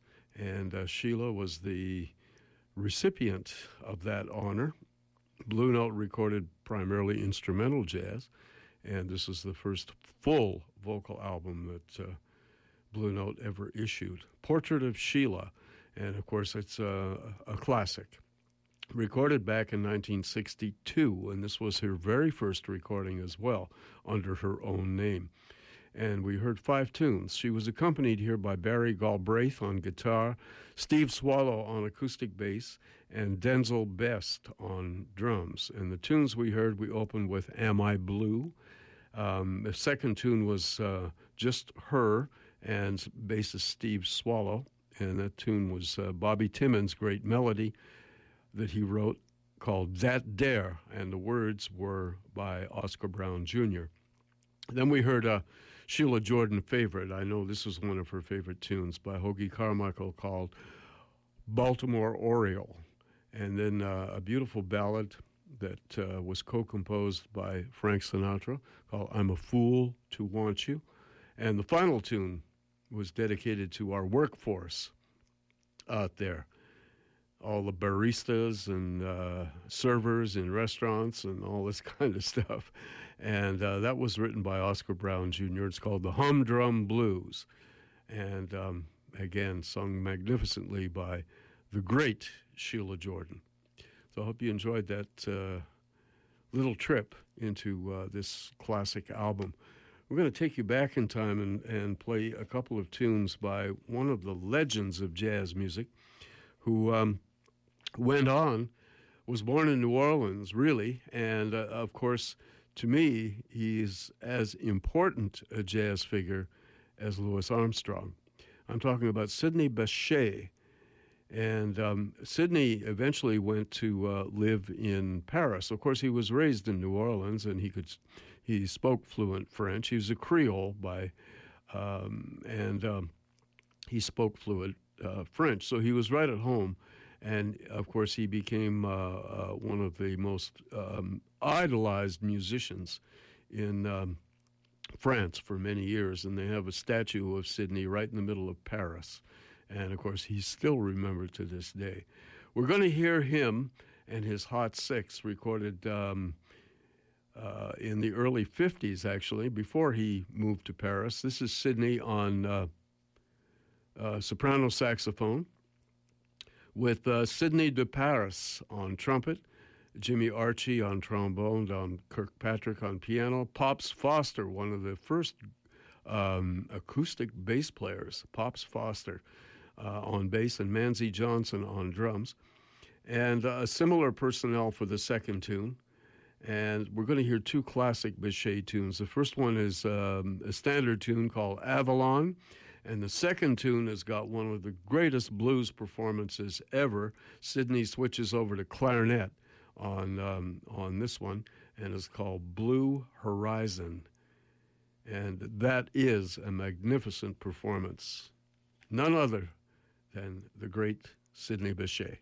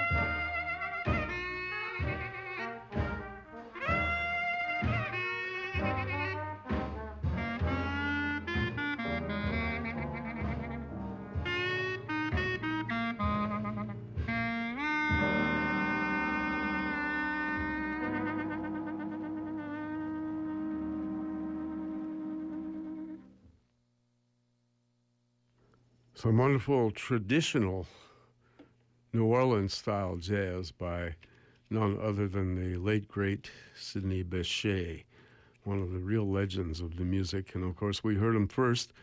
This was his little band called his Hot Six, and it featured Sidney on the first tune, on a tune called Avalon, on soprano saxophone, of which he was one of the pioneers on that horn. And the second tune, Sidney switched over to clarinet and played his classic Blue Horizon. And some of the people in the band, Pops Foster on bass, Manzi Johnson on drums, and Sidney DeParis on trumpet, and a couple of trombone players, Jimmy Archie and Vic Dickinson, and Don Kirkpatrick on piano on the first tune, and Art Hodays on piano on the second tune. Sidney Bechet and his Hot Six. Yeah, some great look back at traditional New Orleans jazz. We're going to go to a legendary concert now that took place in Toronto in May of 1953, and that's the famous Massey Hall concert, featuring one of the last meetings of all the pioneers of modern jazz, and they assembled at Massey Hall for this concert. Dizzy Gillespie on trumpet, Charlie Parker on alto saxophone, Bud Powell on piano, Charles Mingus on bass, and Max Roach on drums. And, of course, this is a legendary performance. And the interesting thing about this version, what we're going to hear is there is no overdubbing. What happened on most of the recordings of these tunes that we listened to, they were issued initially on debut records, and Charles Mingus was very disappointed in the pickup of his bass. So what he did was try to duplicate what he played on bass at the concert, and so consequently he overdubbed his bass, and that's the versions that we hear most of the time, the commonly issued version. This version doesn't have the overdubs. This is the way it was recorded on the tape. And Mingus's wife, Celia, was manning the tape recorder. And when Mingus got the tapes back in New York, he took possession of the tapes of these concerts because he wanted to release them on his own label. Well, he wanted to sell them to Norman Granz, and Norman Granz turned them down. And so Mingus decided to issue them on his own label, which was Debut Records. And when he heard the tapes when he got home, he was disappointed in the pickup of the bass. It's a little weak, but this is the way, the closest example of how this music sounded. And we're going to hear two incredible pieces of music. The first one is Tad Dameron's modern jazz classic, Hot House. And the second tune, of course, is Dizzy Gillespie's most famous composition, A Night in Tunisia. So here then from the legendary Massey Hall concert, Hot House and Night in Tunisia. And I would like to play Hot House.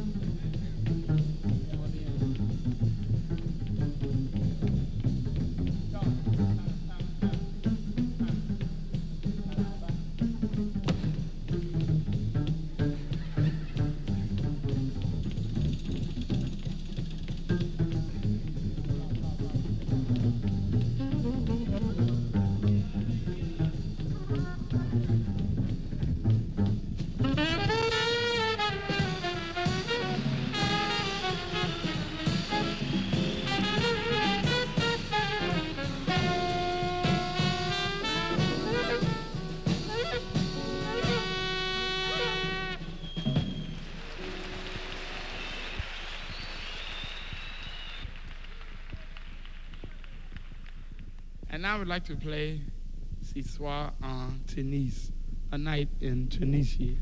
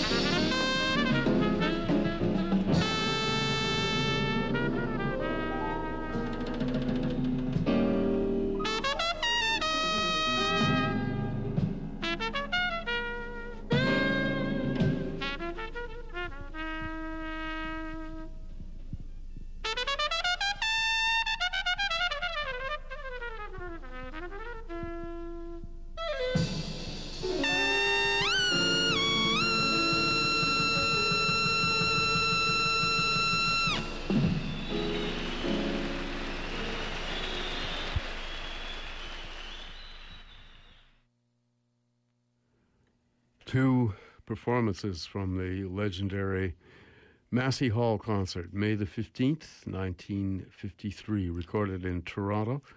And, of course, that was one of the last great meetings of all the forefathers of modern jazz. Dizzy Gillespie on trumpet, Charlie Parker on alto saxophone, Bud Powell on piano, Charles Mingus on bass, and Max Roach on drums. And this edition of the Complete Jazz at Massey Hall, there are no overdubs.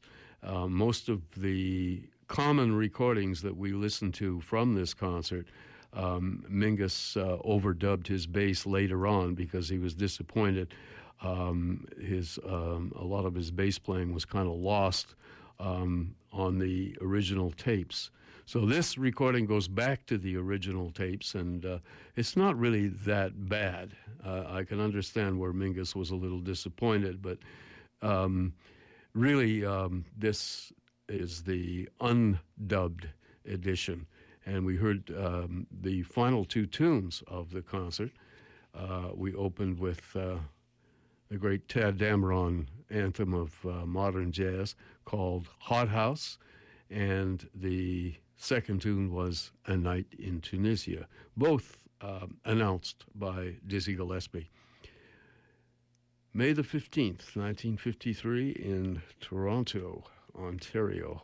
It's quite a night for jazz music, and at least we have these. Mingus decided to bring his tape recorder, and his wife, Celia, manned the tape deck and preserved this concert for forever. There you go.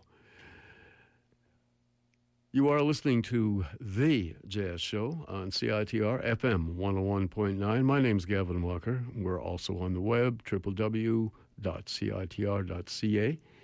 And we'll be right back with some music by trombonist J.J. Johnson right after this. Every weekday from Tuesday, September the 6th to Wednesday, September the 14th, CITR will be hosting Live at Lunch, a live concert series taking place right outside the UBC Nest. Come by to see some of Vancouver's best bands play for free, or tune in to CITR 101.9 FM to hear the show. Featuring Les Chosettes, Mesa Luna, Ashley Shadow, Devours, Hazy, Mirepoix, and Mayor Patinot. That's every weekday between September 6th and 14th, live outside the UBC Nest and on air at CITR 101.9 FM. Brought to you by the UBC AMS and CITR, and also thanks to the sponsors Scotiabank, TD, Milk West, Y Yoga, Sage, and Evo. Lunch is served. AMS Events presents the 32nd Annual Welcome Back Barbecue at the UBC Nest, featuring Earl Sweatshirt, Autograph, Always Humans, and My Gay Husband. This Friday, September 16th. Doors are at 3:30 p.m. Tickets are available online or free with your AMS First Week wristband. Something sinister to it. The pendulum swinging slow, a degenerate moving through the city with criminal stealth. J.J. Johnson, of course, was one of the modern jazz pioneers, and his instrument, the trombone. J.J. was also a wonderful arranger, composer, and recorded scads of albums for various labels.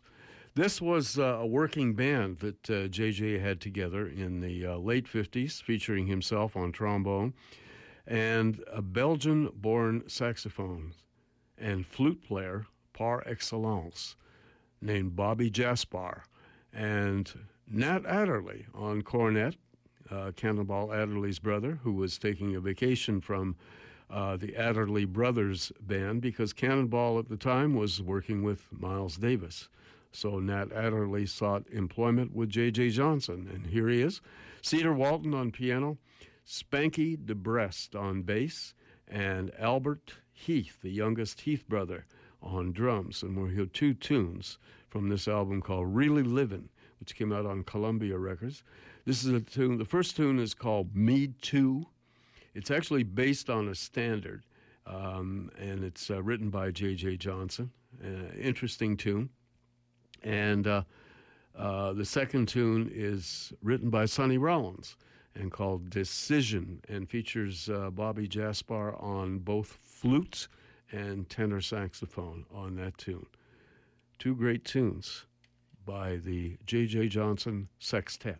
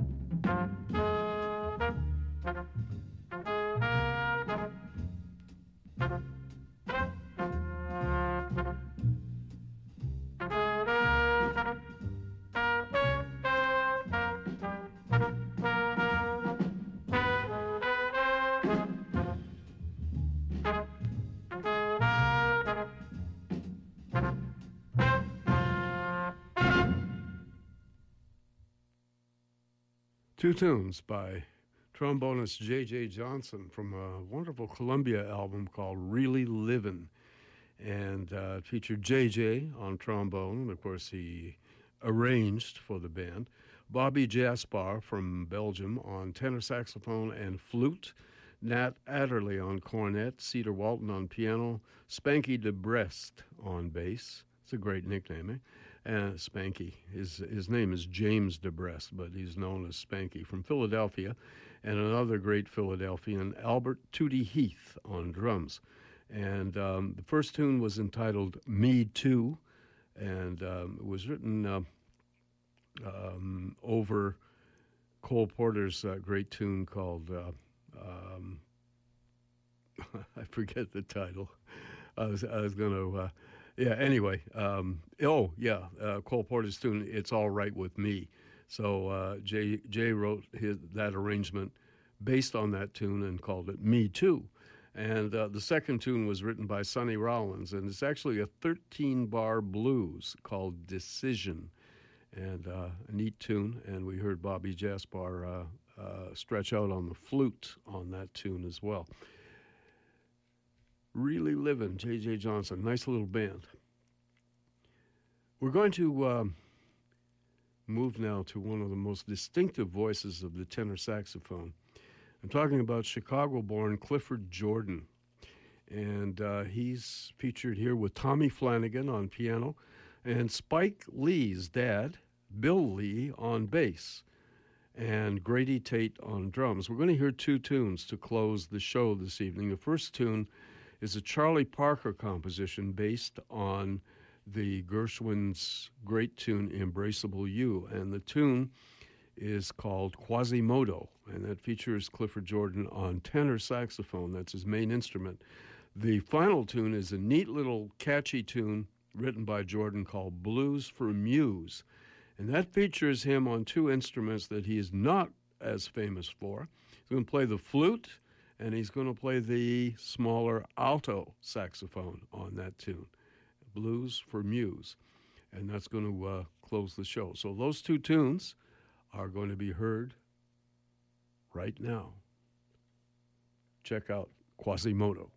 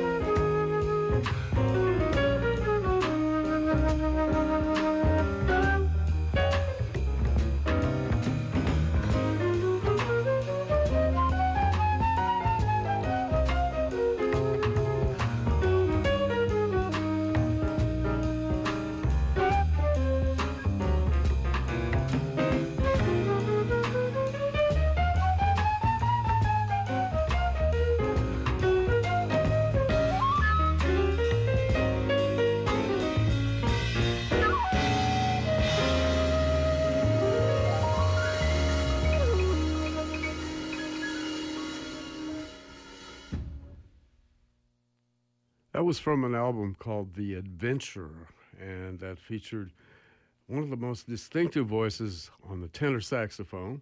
And then we heard him play two instruments that he's not associated with, but plays them beautifully. Clifford Jordan. Clifford Jordan on tenor saxophone on the first tune, accompanied by Tommy Flanagan on piano, Bill Lee on bass, and Grady Tate on drums.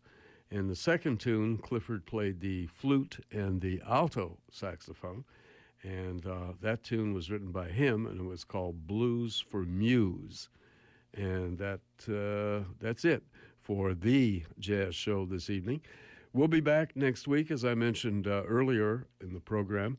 We're doing our sort of entertainment education series on the jazz feature, and we do this every year at this time.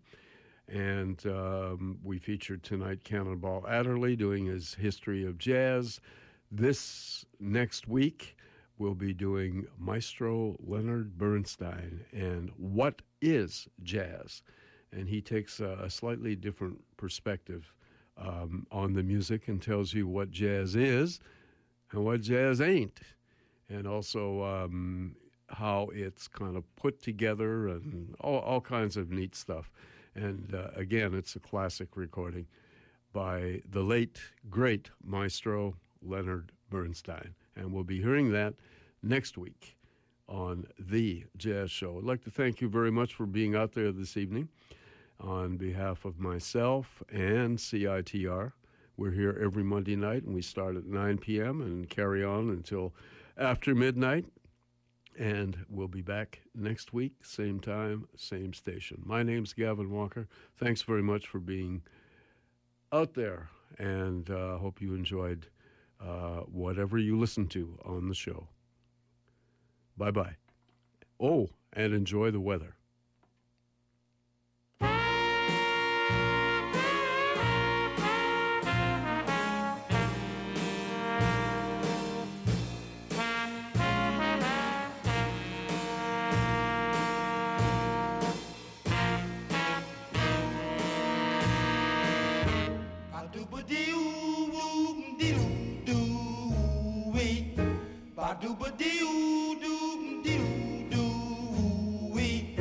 Ba-doo-ba-dee-oo-doo-wee.